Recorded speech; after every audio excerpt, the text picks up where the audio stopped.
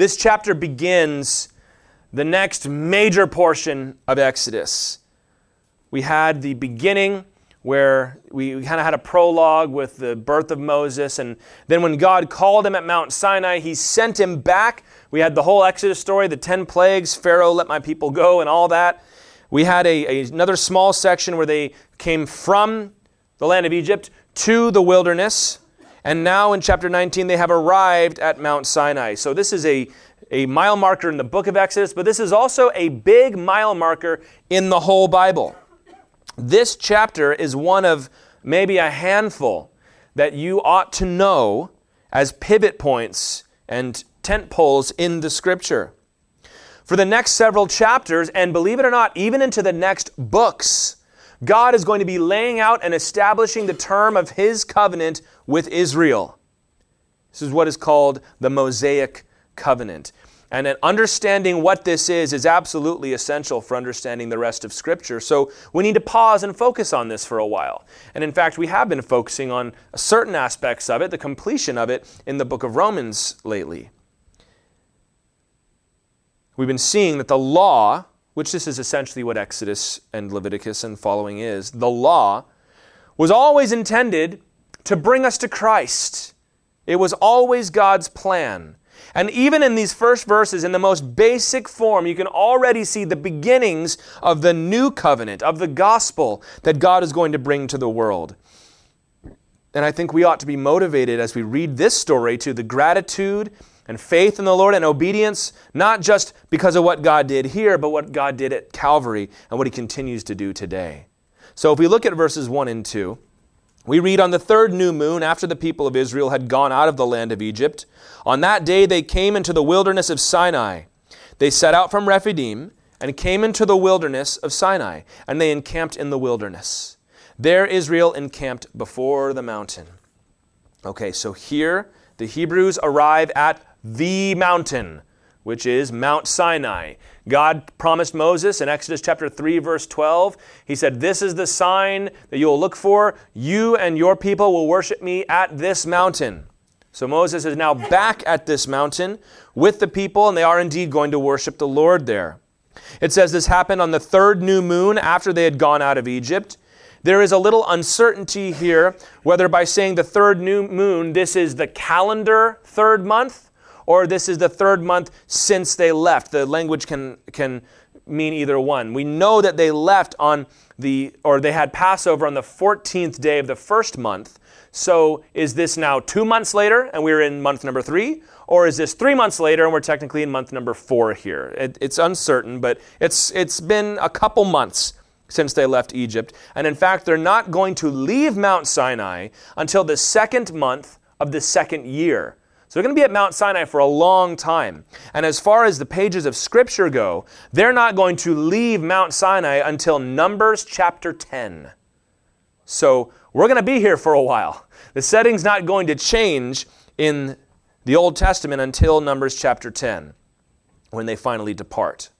Up till now, it says they set out from Rephidim and they came to the wilderness of Sinai. They were in the mountain, near the mountain range, remember, of Horeb. In verse 6 of chapter 17, it says that the Lord split the rock at Horeb, which will be another term for Mount Sinai, because Horeb was the mountain range, and Sinai was the specific peak where they're going to meet with the Lord. So previously they were in range, but now they've actually arrived there. And remember, there were so many people, more than 600,000 men, not counting their families. It probably would have taken time for them to arrive and be at the mount itself. They've already had the war with Amalek, and it seems that Jethro has departed, although there certainly could be some overlap between chapters 18 and following with Jethro. Who knows? Now let's talk a little bit. I promised we would talk about this, and I wish I could come to a really strong, rousing conclusion for you, but I can't. But where is Mount Sinai? And I'm going to tell you right up ahead of time, we're not sure. And that's probably for the best, as I'll explain in a minute. But, there are a couple very good options, and some of them really cause you to raise your eyebrows and think, ooh, is this it? But as I said when we were talking about where the Red Sea parting happened, it's not a magic mountain. It's not like you could go there and somehow get secret supernatural power, or, the bush is not still burning up there, if you know what I mean. But it is interesting to talk about this. So I'm going to give you two of the more popular options, and one of them is certainly more popular than the other. The traditional site of Mount Sinai is a place called Jabal Musa. That is Arabic for the mountain of Moses. So Musa kind of sounds like Moses. You've got a map here. This is the Sinai Peninsula, which of course was named after the writing of Scripture, because this is where the traditional place of Mount Sinai is. It is down in the southern tip of that peninsula. This is where St. Catherine's Monastery is located, and we have a picture of it there. And most of the time when you hear people talk about where Mount Sinai is, this is exactly where it is. This site was preferred, and the reason it came to be so popular, and I do not think that this discounts the possibility, by the way. The reason this is so popular is because Helena, who was the mother of Constantine, some of course call her Saint Helena. Constantine was the first Christian emperor who stopped all the persecution against the Christians. She went on a very famous journey through all of the holy sites throughout Israel and the surrounding areas, and it was her decisions, or at least her experiences, that came to give us the locations that we identify today. So the Church of the Holy Sepulchre, for example, and the Garden Tomb and things like that. And Mount Sinai was one of them.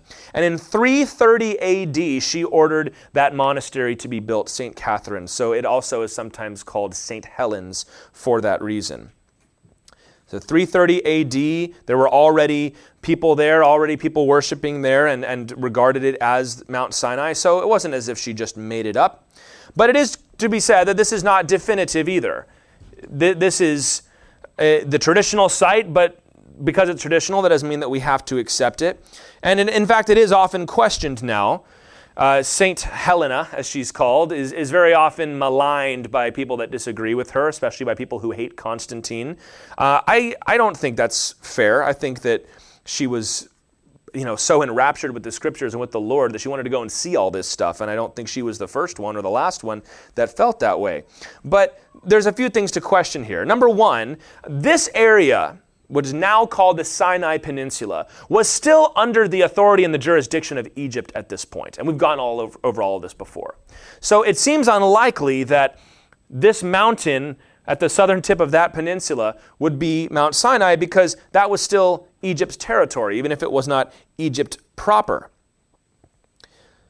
So that's one thing. Also, it confuses the Red Sea crossing, which we already talked about. If they crossed the sea to get there, we already talked about this, and if Goshen is already in the northeast of Egypt, where exactly did they cross the sea? And there are some liberal scholars that say, well, they probably crossed a pond or a creek or something like that, which we don't accept. And the traditional answer to that is they had to kind of go south and then swing around to cross, which, okay, that's entirely possible. It also, though, and this is the big one for me, it makes the distances between the nations that they interact with to be a little long. So, for example, they just had a fight with the Amalekites. The Amalekites typically are going to be far to the south of Israel, and they're certainly far to the south, but not exactly that far. And also Midian. We know where Midian was, and Midian was to the south and even to the east of the Promised Land. And if that's where Moses was grazing his father-in-law's sheep, he certainly went a long way out to graze the sheep, many, many miles away. Also, Kadesh Barnea, where they're going to cross, is 11 days' journey. And it's pretty close, but it's a quick 11 days as opposed to the other option we're going to look at. So there are certainly some things to question textually and also geographically about this place, Jabal Musa. And if that's the one you like, that's just fine. But let's look at the other option here. This is the Jabal al-Lawz, which is Arabic for the Mountain of Almonds. So there's no connection to Moses there. It's just called the Mountain of Almonds. This is down in what's called the Arabian Peninsula. So this is Saudi Arabia, and it's wilderness just like the other place is. And don't let the name, again, Sinai Desert or Sinai Peninsula, throw you off, because we gave that location that name because of the traditional site. And so we're questioning that, the thing that caused us to name it that in the first place. Now, this is a minority view here. It's gaining popularity, but there's a few things. Number one, if you believe, as we do, that they crossed the Red Sea at the Gulf of Aqaba, which is the eastern antenna of the Red Sea, then this puts them right where they ought to be. It also is much closer to the lands of Midian and Amalek. If they're down in the southern tip of the Sinai Peninsula and they have a war with Amalek and they're right close to the Midianites, you have to answer some questions. And maybe there's some archaeology that we haven't uncovered yet. But the archaeology we already have uncovered, and what the Bible tells us, is that would have been right in the correct place. This mountain has had a long tradition in Bedouin and Arabic tradition. So that would be Muslim tradition. There's also Muslim traditions for the other one as well. But the Bedouin tribes and other nations that lived there before had these places that they called the Caves of Jethro, because this is traditionally where Jethro had met with Moses. Also, as we saw in the one where we looked at the Red Sea, the book of Deuteronomy is going to reference very often the passage to the Promised Land went through Edom and the land of Seir. There's a passage, I believe it's in chapter 1, where it kind of hops over the mountains. It goes from Mount Sinai to Mount Seir to Kadesh Barnea, up to Jerusalem. And that's exactly where that would be, in a direct line from Sinai through Edom to the Promised Land. And now, if the location is Jabal al-Lawz, and I truly don't know the answer to this one, but I probably would give this one the edge.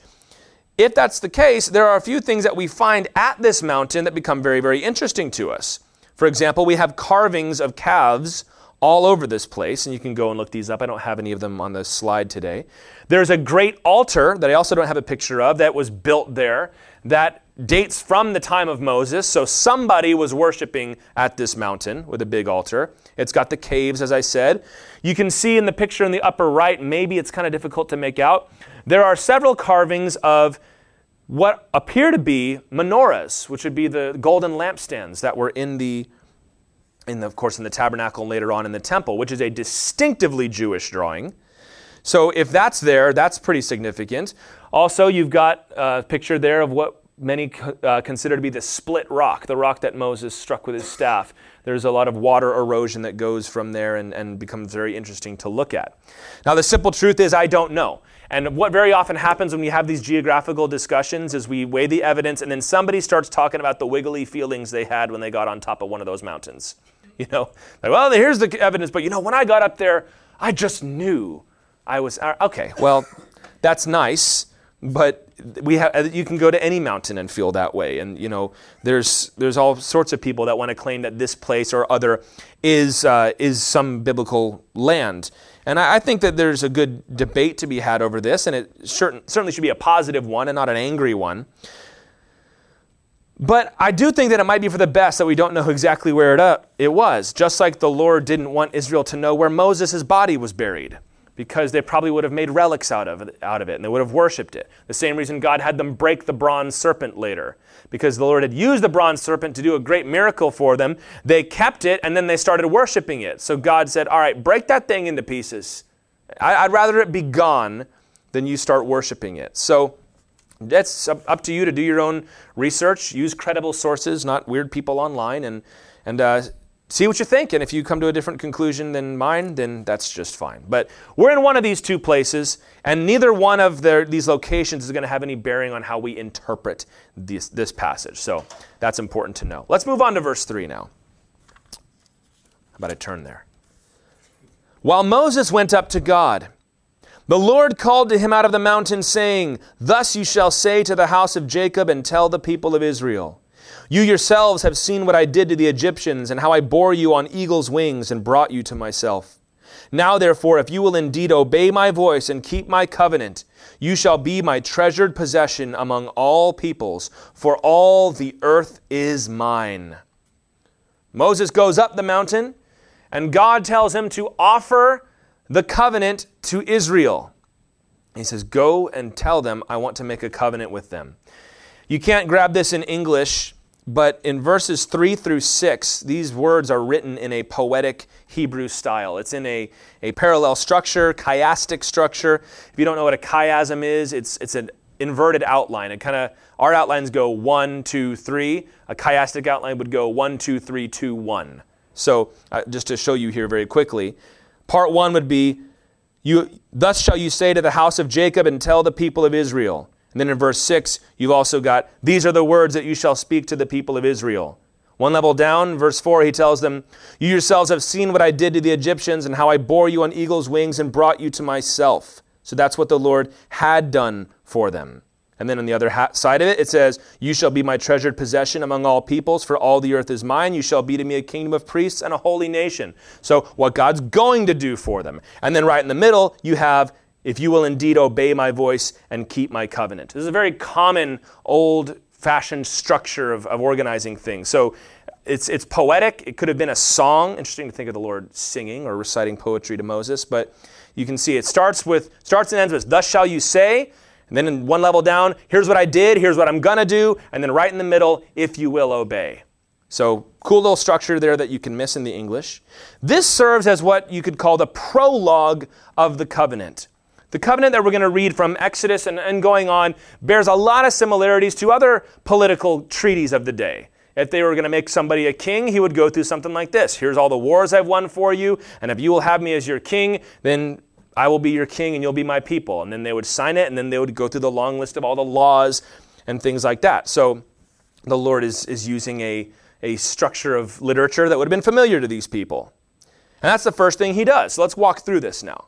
The first thing God does is he outlines what he has done for the people.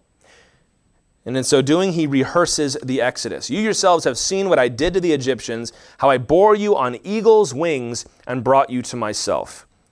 Someone said in their commentary, that word for eagle can either mean eagle or vulture. I don't know that vulture is the best way to describe the Lord's deliverance. So we'll stick with eagle. I like that a little better. He says, this is what I have done for you. And you need to remember what has been done up to this point. There have been signs ranging from the staff turning into a serpent and Moses putting his hand in his cloak and it becoming leprous and then back again. There were the 10 plagues, the water turning to blood and all that.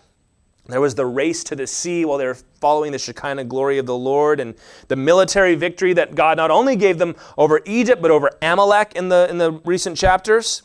And also the miraculous provision. We can't forget that every morning the manna is out on the ground. The Lord had sent them quail. He had provided water from the rock for them. He's done everything for them. And this is an example of what you might call prevenient grace, where God is reaching out to bless and deliver the people before he even brings salvation to them. Much in the same way the Bible talks about the Holy Spirit drawing us to himself. And then when you get saved, you look back and you realize, wow, God was working all the while, wasn't he? So that's what the Lord says. First, look what I've done for you. Second, he outlines their responsibilities. This is what I've done for you. And if you will indeed obey my voice and keep my covenant, this is their responsibilities, to worship the Lord and to keep his covenant. That is, to keep the law that God is going to lay down for them. He says, all right, I brought you out. I didn't charge you anything for it. I just delivered you. Now I'm calling you to obey me, to submit to me voluntarily, and to keep my law and my covenant. It's a commitment of faith. It's a commitment of worship. The first thing the Lord is going to tell them is, you shall have no other gods before me. So the Lord says, I'm telling you to cast off any old philosophy, any old religion, any old idols that you've got, and just worship me. It's also the first law they're going to break, by the way. And he says, you will worship me expressed by your obedience to the law. He says, how will I know that you are worshiping me? By keeping the law that I'm laying out. And this is very similar to what Jesus said, right? If you love me, you will keep my commandments. And it could be very well that Jesus is making reference to this principle from the Old Testament when he says that. And this is important to remember, that your relationship with God, as much as he loves you, as much as he is that friend that sticks closer than a brother, the Bible says, it is still the relationship of subject and master. He is your king. And we, as Americans, don't have kings. We don't particularly like kings. So, we need to learn what it means to obey the Lord. You don't obey the Lord like you obey anybody else in this country. If we had a dictator, it'd probably be a little easier for us to grasp this idea. God does not rule by consent of the governed. The Lord is the king. He is God. He is, the New Testament will even use the word despotes in Greek. It's where we get the word despot or dictator from. Because the Lord doesn't need your input. He tells you what to do, and you obey him. Now, is the Lord also your friend and the bridegroom? Yes, of course. But he's also God, and you are not. And you need to remember that.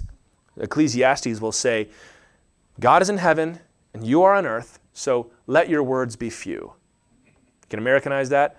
God's up there, you're down here, so shut up. You don't need to talk so much when you come to the Lord. You don't need to walk in like you know what you've got, like you got something to say. You can come in and listen because he's in heaven and you're on earth. And this is the Lord establishing a very clear relationship here. But the Lord does not just come in and demand it, does he? He says, look at all that I've done for you first, and then he invites them to have a relationship with him. And third, he says, here's what I will do if you will obey me. He says, I will make you my treasured possession among all peoples, for all the earth is mine. He says, all the earth is mine, but I am choosing you to be my special people. Deuteronomy 32 elaborates on this a little bit, verses 8 and 9. It says, when the Most High gave to the nations their inheritance, when he divided mankind, he fixed the borders of the peoples according to the number of the sons of God. And I believe this is a reference to what Paul will talk about as principalities and powers, what we see in Daniel, that the sons of God, which is an angelic reference, that when God divided their nations, he has established stewards and guardians and even angelic rulers over the nations. These would then rebel against the Lord, and there are other psalms where the Lord establishes judgment against them, right? We saw in Exodus that God brought judgment not just against the people of Egypt, but against the gods of Egypt. They had usurped the Lord's authority. So he gave to the nations their inheritance, but verse 9 he says, but the Lord's portion is his people, Jacob his allotted heritage. So the first thing we have in this verse is a strong monotheistic statement. He's saying, all the world is mine. Thor doesn't own Norway, right? Zeus doesn't own Greece. Krishna is nobody. I don't care what the Indians say. All the world is mine. But I will choose you to be my special people. I own the whole world. So there are those that will tell you, they'll say things like, well, Israel believed in other gods, and the Bible talks about other gods. No, the Bible talks about one God and a whole lot of false gods that are demons that have claimed more authority than they deserve. So for me, it's a matter of I guess, what's the word, spite against Satan to refuse to use the term gods to describe his demons. There's only one God, one Lord. And the world has been given over to Satan, who is called the little g, God of this world. But what's God saying here? He says, I'm going to pick you. Every other nation has its ruler and its own way of going about things. I'm going to pick you. It's going to be me against all of them. And we'll see who comes out on top. It's like when you're playing with your little brother or something like that. And he says, I'll give you a head start of 25 points. And we'll play to 30 and we'll see who wins. That's kind of what the Lord is doing. I'm going to give you all a major head start. Watch me get the whole world back with just one nation. Actually, it started with just one man. That was Abraham, wasn't it? Like, all right, I'll give you all everybody. I just want this guy. And now, this is a big theme of the book of Exodus. God showing in and saying, I am the true Lord, and these are my true people. He's getting the world's attention again. And this covenant is pretty simple, really, in its most basic form. He says, after all that I've done for you, will you serve me so that I may bless you? Pretty straightforward. And who wouldn't take that deal? Wow, God just delivered me from slavery. He's asking me to obey him so that he'll give me more blessings. But there are many that won't even accept something as simple as that. We like our pride too much. So what's going on here theologically? This is it's a different covenant, and yet it's also not from what the Lord made with Abraham. God told Abraham that he was going to establish the covenant. I'll just read it, 17:7 of Genesis. The Lord said, I will establish my covenant, which is my agreement, my contract, you could almost put it, between me and you and your offspring after you, throughout their generations, for an everlasting covenant, to be God to you and your offspring after you. Through Abraham, God established a permanent relationship between him and his descendants. And now that Abraham is long gone, as is Jacob, as is Isaac, He says, I'm going to establish my covenant with your generations. And this is going to be what we call the Mosaic covenant. It is a fulfillment of what God promised through Abraham, although Paul will be very clear to point out there is a distinction between what God did through Abraham and what he did through Moses. Because what he's going to do through Moses is going to come to an end, but what's going to happen through Abraham is going to continue forever. He'll make a distinction between the promise and the covenant. Hebrews will talk about this Mosaic covenant that will give way to the new covenant. But it is important to know that this is a further extension of God's choosing of Abraham, and will lead on to the special relationship God has with David and all the way down to Jesus Christ himself.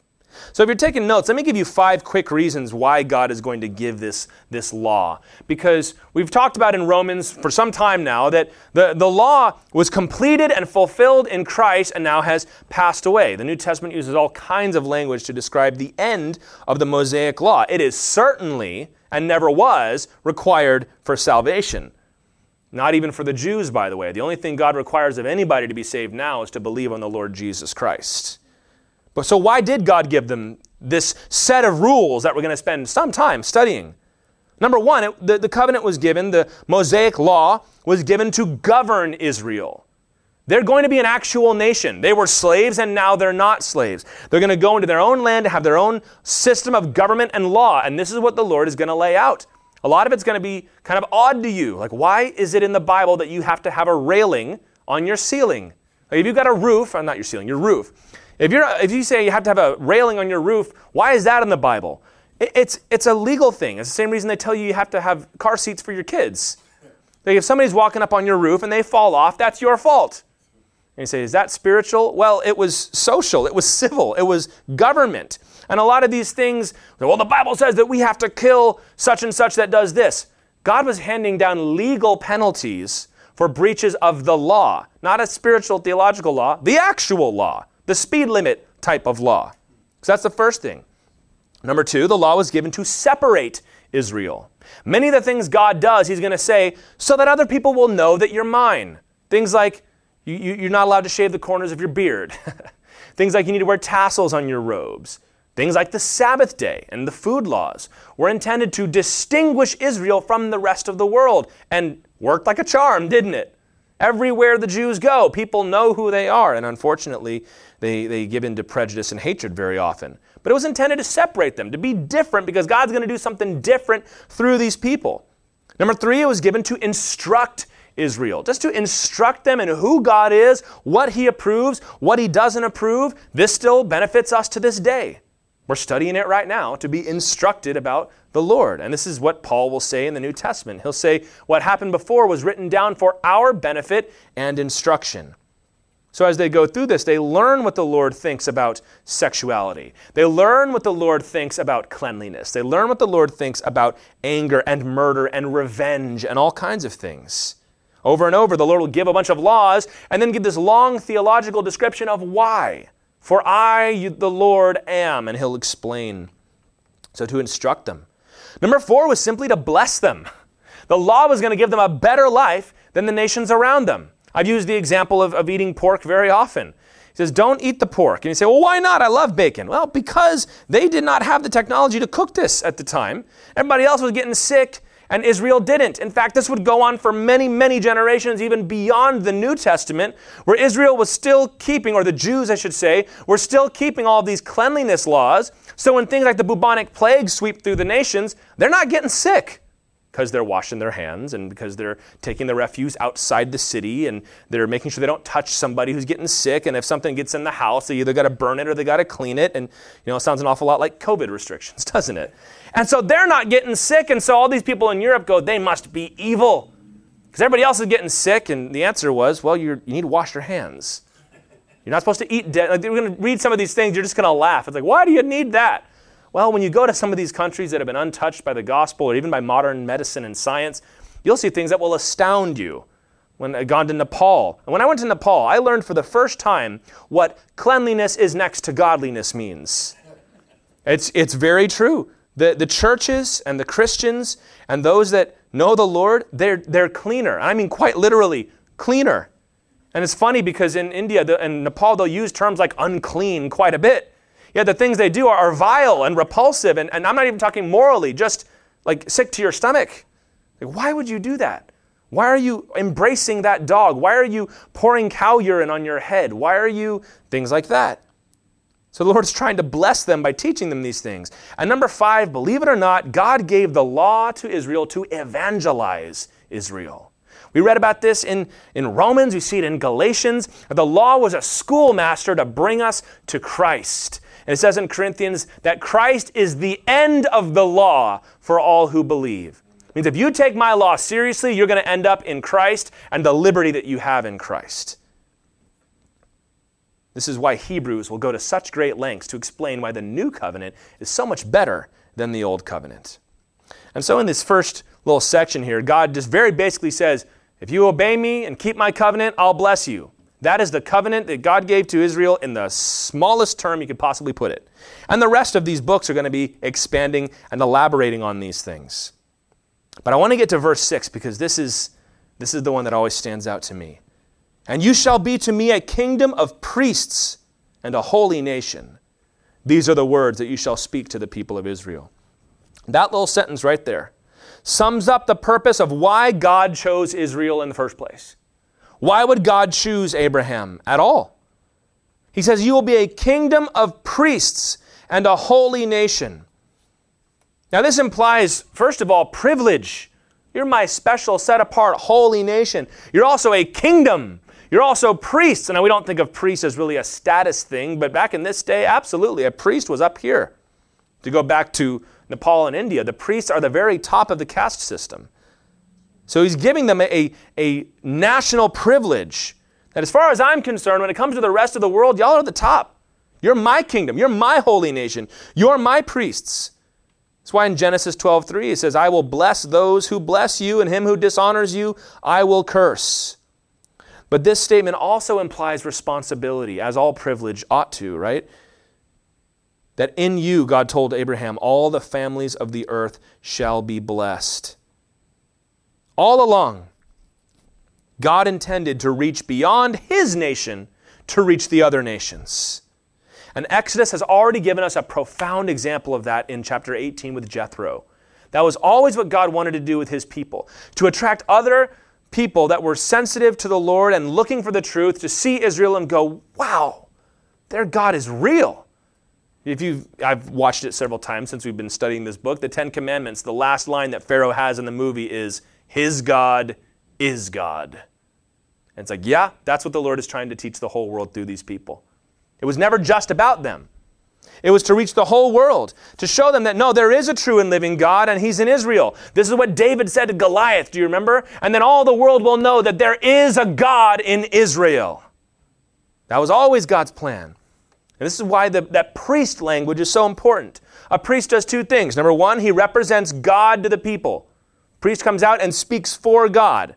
Moses will speak the laws of the Lord. The priests will have the responsibility to teach people. Later on, I believe it's Jehoshaphat is going to set up a system of teachers throughout the land of Israel from the priesthood to teach the law.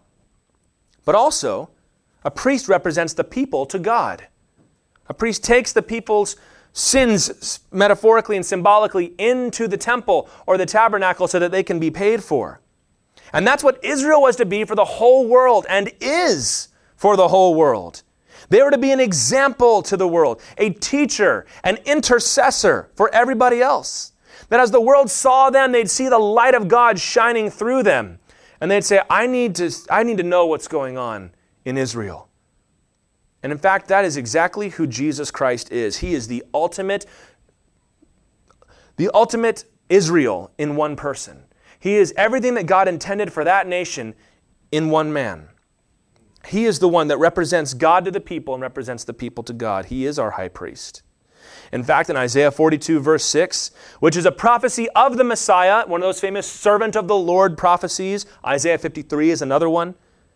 This is what he says about the Messiah, Jesus. I am the Lord. I have called you in righteousness. I will take you by the hand and keep you. I will give you as a covenant for the people.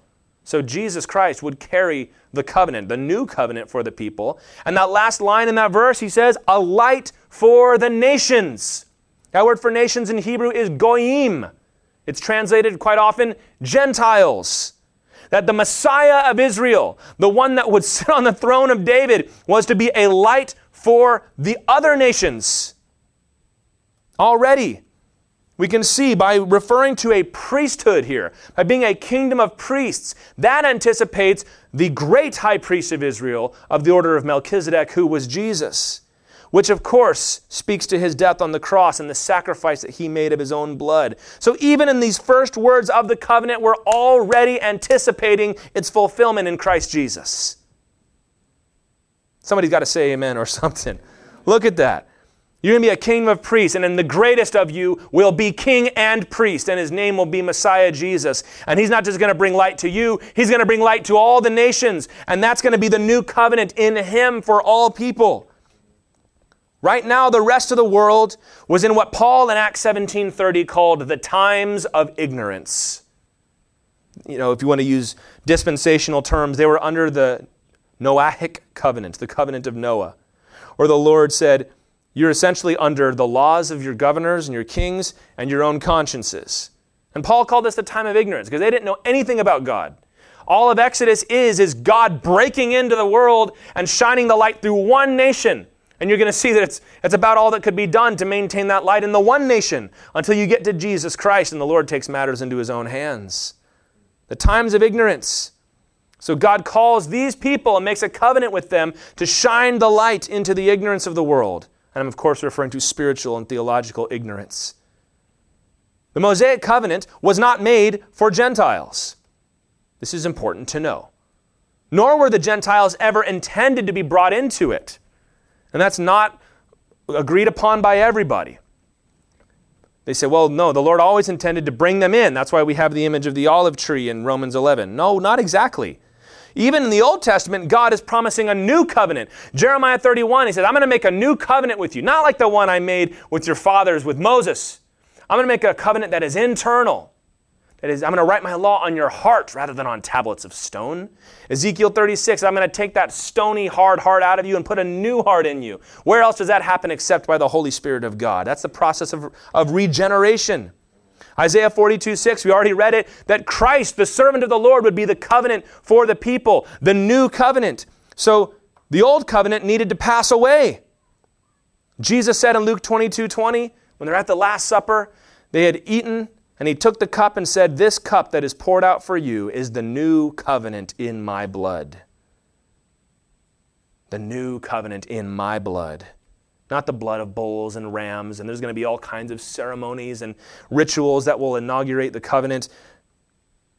The new covenant was brought into being when Jesus died on the cross and shed his own blood. Through Jesus Christ, God would fulfill what he promised to Abraham and what he promised to the Israelites here, to bless the world and raise up a king and a priest that all could come and worship and bow the knee to. The unfortunate thing is that Israel never lived up to this mandate. And this is going to be the long tragedy of the Old Testament. It's going to start out so well. We're not even going to get through all of the laws until they start worshiping the golden calf. And this is exactly what Paul told us and what Peter says in the New Testament. Nobody could keep this covenant. Nobody could keep this law. Because even though they were God's chosen people, it's almost worse. Because their sin abounds where the law is. And in fact, Romans says that the law came to increase the trespass. Remember, God was instructing them, not just about him, but also about themselves, that they can't save themselves. And of course, the height of Israel's failure was when they crucified Jesus on the cross. We have no king but Caesar, they said. And of course, the Gentiles are not innocent in that. Pontius Pilate was right there. He's the one that gave the order, representing all of us Gentiles. Even though the nation of Israel was to be a kingdom of priests, and that they were anticipating the Messiah who would be a light to the Gentiles, and there would be a new covenant, not like the old covenant, even the early church and the disciples and the apostles had a hard time fathoming most messianic people who were not Jews.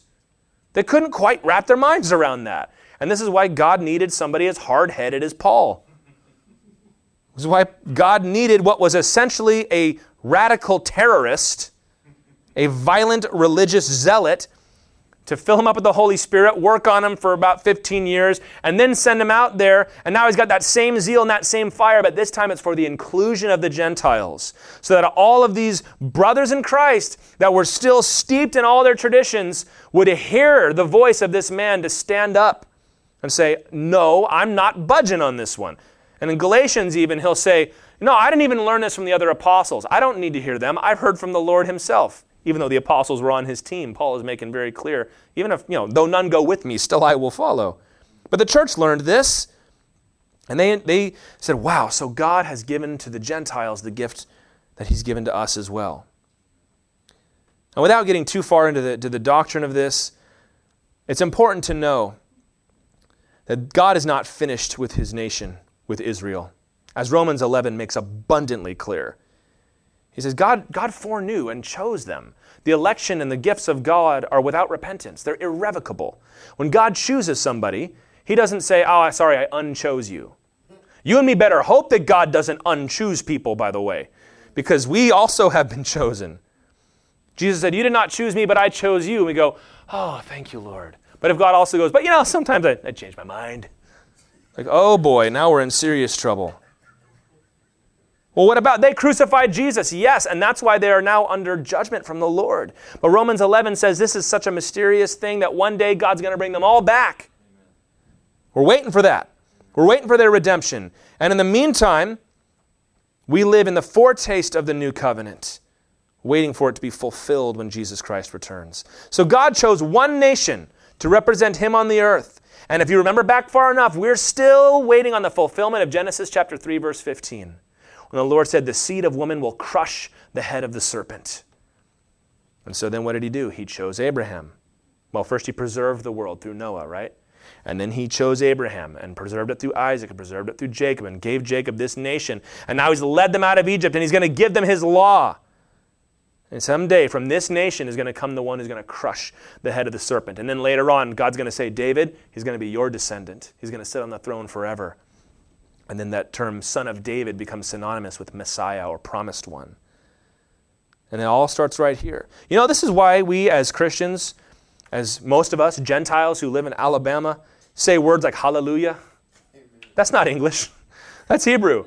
Hallel means praise. Yah is like Yahweh. Praise the Lord. Hallelujah. That's why we say words like Messiah or Amen. That's why we read a Bible that has been translated from Hebrew. It's why we pray to the Jewish God. Because it was through them that God was getting the world's attention. Let's just take a second. What a blessing to be part of God's chosen people. That's why Paul will say in places, listen, the Jews don't have any advantage in salvation, but what a glorious thing to be one of God's chosen people.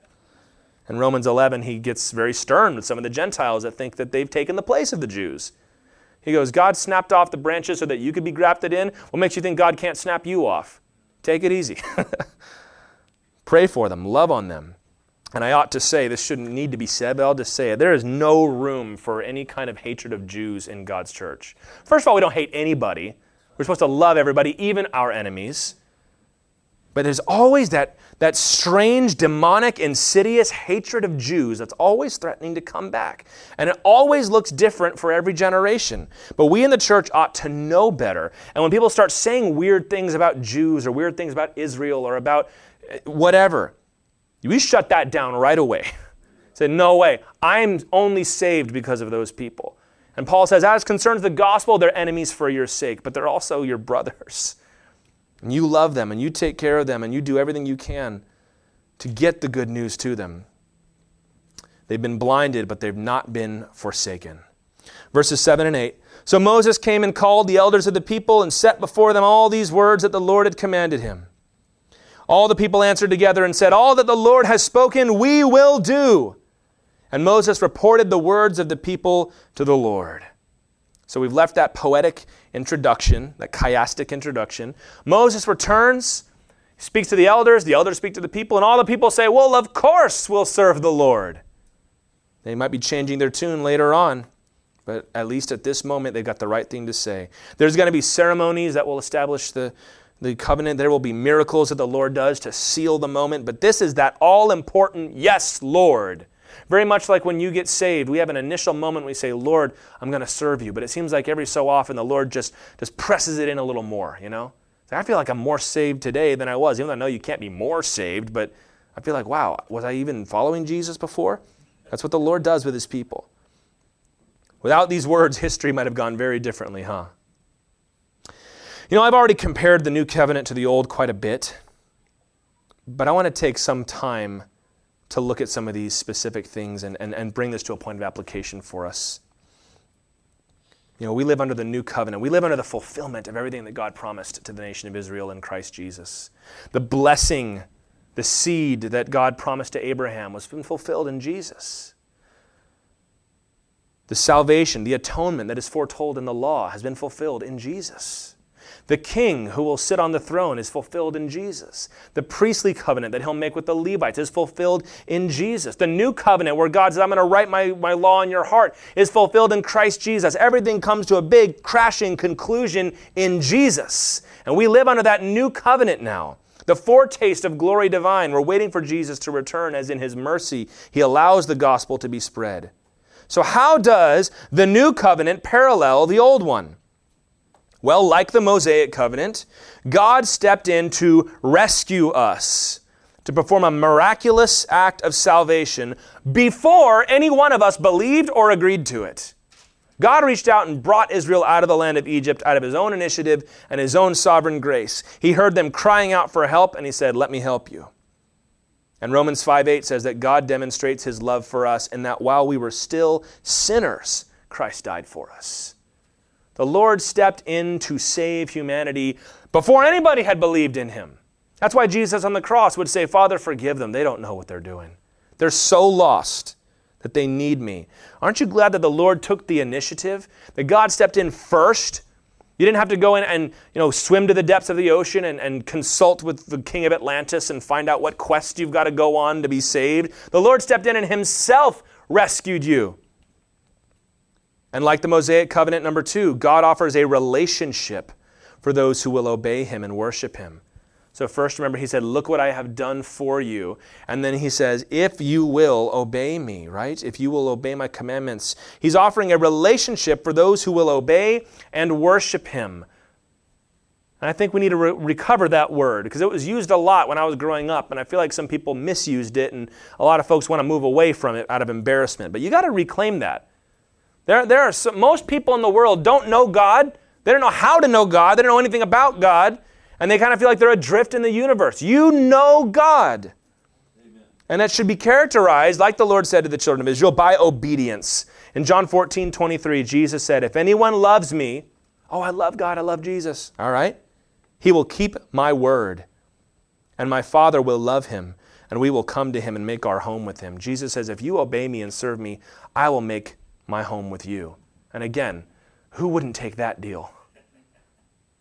Who wouldn't take that deal? Number 3, like the Mosaic covenant, we have a responsibility to testify to the whole world what God has done and to function as their intercessors, just as they were a kingdom of priests to represent God to the people and represent the people to God. We have that same responsibility.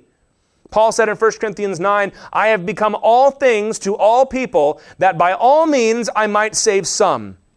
He says, I do everything I can and I don't count any of my wants or desires into the equation.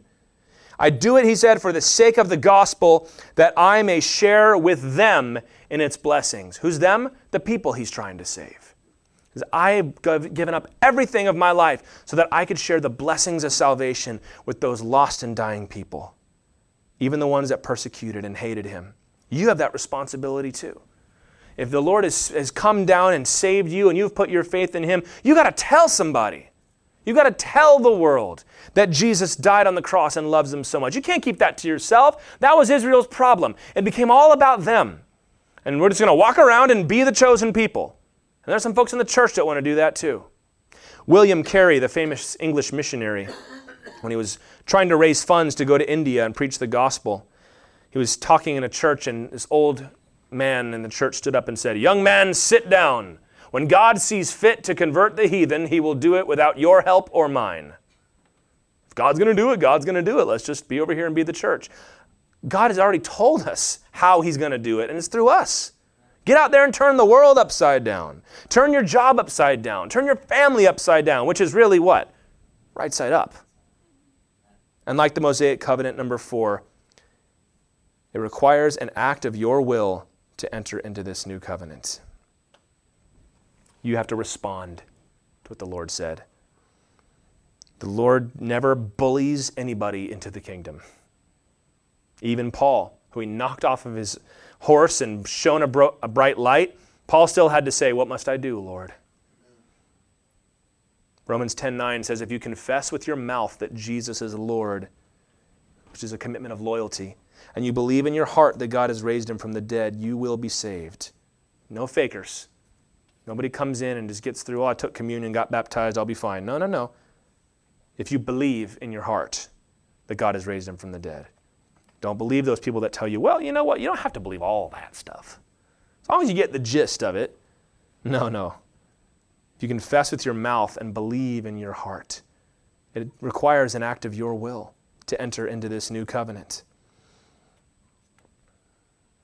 And while we haven't read it yet, we're going to get to it. The new covenant, or the old covenant, is going to be sealed with the blood of a lot of sacrifices. And the new covenant likewise has been sealed with the blood of Jesus. Once and for all. You don't need to come back every year and sacrifice Jesus. This is what the Catholic Church gets very wrong about the Mass, is they call themselves priests because they are going through the actions of ceremoniously sacrificing Christ again. And they believe that spiritually that's exactly what's happening. He's dying anew for sins. That's not what the Word says. It says the priest had to wake up every morning and offer a new sacrifice. Christ, once and for all. He died on the cross and that's it. It's a better sacrifice. It's a better sanctification. It's better blood. And it all depends on grace, not on your works. And later on, Israel is going to fail in their covenant. Moses will be on the mountain and they're going to worship the golden calf. They're going to get right to the brink of the promised land, chicken out, vote to kill Moses and go home. Only the pillar of cloud's intervention is going to save him. They're going to go after other gods repeatedly in the land. They're going to be exiled for abandoning the covenant and chasing after other gods and failing to heed God's word. They will crucify Christ himself. They'll persecute his church. And we hear that and we look at this story and we say, he just brought you out of the land of Egypt. How is it possible that you could reject the Lord that did that for you? But my brother or sister, haven't we done the same thing? After all God's done for you? To be a Christian has nothing to do with your culture or your preferences. If it does, you've got to step back and rethink it. Those things have no authority. What you want has no authority. What everybody else does has no authority. Only Christ has authority over you. We are obedient servants. Remember, there's always a position of master and subject between you and God. They call Jesus Lord and Master. And Jesus didn't say, hey, don't call me that. Don't be so formal. He said, you call me Lord and Master, and you do well, for so I am. Have you abandoned your commitment to the new covenant? You did all the entry stuff, but now you're just kind of letting it go. Oh, grace will get me in the end. You must repent and start anew before it's too late. And you know, when we say too late, we talk about death, but let me just say this. Don't spend all the best years of your life waffling on whether or not you're going to serve Jesus with everything you've got. Ecclesiastes chapter 12, this is towards the end of this book. And this is what Solomon has to say towards the end. I'm just going to read verse 1 and then verses 6 and 7. He says, remember your Creator in the days of your youth, before the evil days come, and the years draw near of which you will say, I have no pleasure in them. Before the silver cord is snapped, or the golden bowl is broken, or the pitcher is shattered at the fountain, or the wheel broken at the cistern, and the dust returns to the earth as it was, and the spirit returns to God who gave it. He says, do you want to live your whole life in sin and then have a few miserable years left to serve the Lord full of regret? Or do you want to remember the Lord in your youth and have a whole life laid out ahead of you where you can serve Jesus Christ? And you can say, I regret nothing. You can come like Paul to the end and say, I fought the fight. I ran the race. I kept the faith. There's always a later, Christian. There's always a after I graduate, after I get married, after I get a job, after I have kids, after I buy a house, After the kids move out, after the grandkids grow up a little bit, after I retire, you can kick that can down the road the rest of your life. But Solomon, somebody who knew a thing or two about wasted years, said, don't wait. Don't wait. It doesn't matter if you committed any of those things that have caused you to fall out of the covenant, so to speak, or you're like, I'm not holding up my end of this thing. I promised Jesus. I swore on my knees with tears in my eyes, Lord, I'll never abandon you. I'll never forsake you. Everything you told me I will do. I'll never sin again. I'll preach the gospel. I'll obey your calling. I'll stand up for truth. And you've allowed yourself to be seduced away by the sins of the world. Remember your Creator now. Because the good news is, just as Israel was not abandoned, and Paul will say, how dare you? He's going to use one of those me genoita, God forbid phrases, over the question, has God forgotten his people? Has he cast off Israel? He says, of course not. No. And neither are you. You're hearing this. What are you going to do with the time you have remaining? Because you don't know how much time you have remaining. Jesus Christ could return tomorrow, tonight. I've told you the story before of my friend in college who, sweet godly girl, fell out of her bunk bed, hit her head and died. She didn't do anything wrong. She didn't have any plans to do that. She wasn't in sin. She was just gone. You don't know. You don't know. You don't have to be doing anything dangerous. You don't have to be in sin. You don't have to be testing God. You don't know when the end is coming. So are you going to heed the covenant and obey? This was God's centuries-long plan to draw Israel and the nations to his Son, Jesus. You're not held back by ethnicity or language or geography or time. You can come and be one of God's special, peculiar possessions today, but it takes you bowing the knee like Israel did and say, yes. And I want to end by praising the Lord for doing this, because who else but God could have done such a thing? To unite all the nations in one man, his Son, Jesus Christ, who is worthy of praise and adoration and service. And in Revelation chapter 5, verses 9 and 10, after reading Exodus chapter 19, these are familiar words. They said in heaven, worthy are you to take the scroll and open its seals. For you were slain, and by your blood you ransomed for God from every tribe and language and people and nation, and you have made them a kingdom and priests to our God. And they shall reign on the earth. A kingdom and priests in service to our great King and our high priest, Jesus Christ.